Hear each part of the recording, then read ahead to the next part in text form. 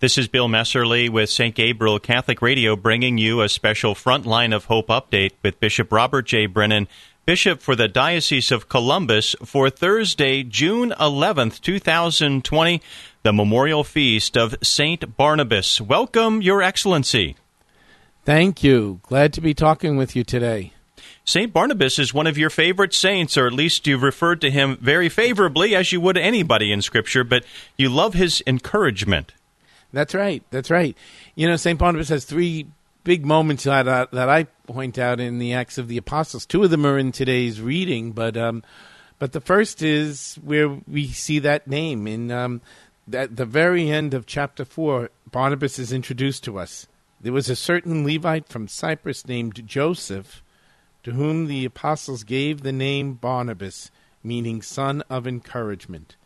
He sold a farm that he owned and made a donation of money, laying it at the apostles' feet. So isn't that interesting? The apostles gave him the name. They changed his name. Joseph wasn't a bad name, right? But that was pretty good to start with. And after the foster father, just like I should say, because it's contemporaneous, but just like the foster father of Jesus, nothing wrong with Joseph, but Barnabas.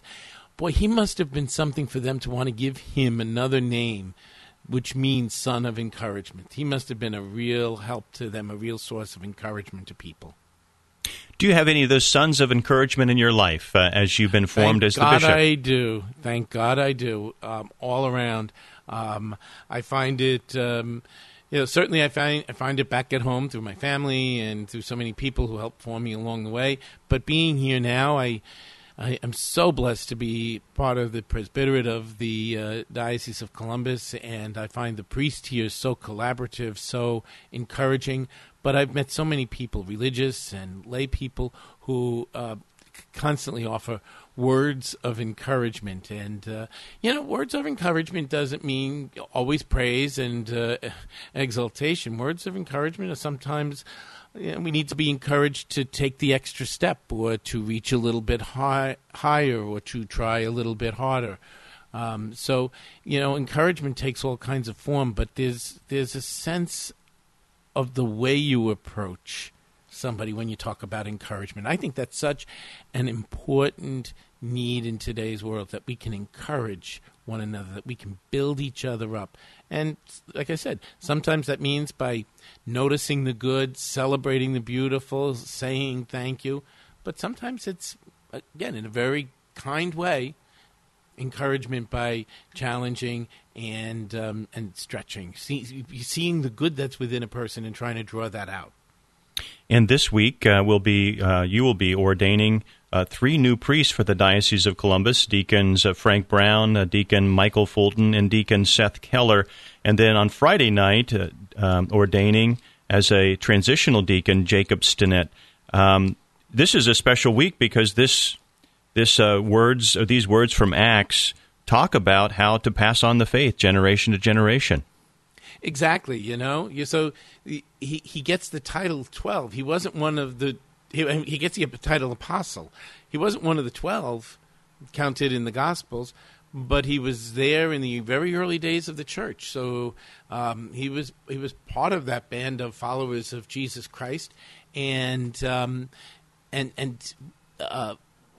is given that title apostle. So you see a new generation forming already in the early days of the church. And God has been so good to us over the millennia, and God is good to us today, right?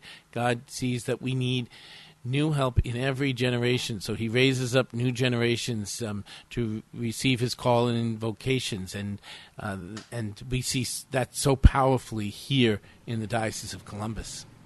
I was really struck by the very end of today's reading, Acts 13, and then it says, "Then, completing their fasting and prayer,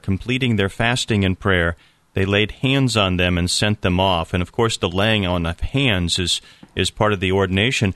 But the thing that I didn't see in there is they completed their studies. What kind of preparation? Did our transitional deacons and now our new deacon? What kind of prayer and fasting have they been doing over the last several years? Well, they've had a long line of prayer and fasting, they've taken different journeys, and some of them a little bit longer than others before they entered into seminary life. But these three who are being ordained from these three who are being ordained from the Diocese of Columbus as priests all studied at the Pontifical College Josephinum. Some of them beginning there in college, and others coming along later on doing pre-theology, and it's a long haul when you think about 4 years of college for anybody, and then it's a 4-year graduate program. For some of them, there were 2 other years of philosophy. So it's a lot of study. There's the seminary relies on 4 pillars, 4 dimensions: human formation, spiritual formation, intellectual formation, and pastoral formation. So Pope St. John Paul II gave us that guidance, look at those 4 pillars. And that seems to be the way that most seminaries operate. They categorize things according to those 4 pillars: human, spiritual, intellectual, academic, and pastoral. And so they've worked in parishes here in the diocese. They may have worked in some of the social service agencies. Our seminarians, our younger seminarians, are doing that right now. Because of the COVID-19 situation, the parish life is a little bit on a different level. So they're living in groups in a couple of different parishes here, but they're serving in some of the agencies or parishes where there is a great outreach to the poor, where our needs have gone up. So some are over at Holy Family Soup Kitchen, some are over at St. Lawrence Haven and St. Vincent de Paul Join, and others are down south at the St. Francis Center. So they're getting a different view of formation, of human and pastoral formation. We're talking with Bishop Robert J. Brennan, just a couple of days away from the ordination to the diaconate and the priesthood this weekend. Special events for our whole diocese, and certainly special events for these young priests. One of the things in my question that I wanted to clarify, we're not expecting these priests in formation to pray and fast for 4 years or 6 years. I just want to make sure there are other things in there. So the way I worded it, certainly Barnabas did pray and fast, but probably not for 4 to 6 years.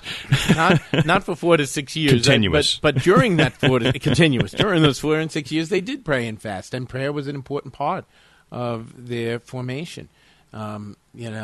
Prayer is a very important part. That's one of the 4 pillars, and in one level, they did learn to pray individually and liturgically together.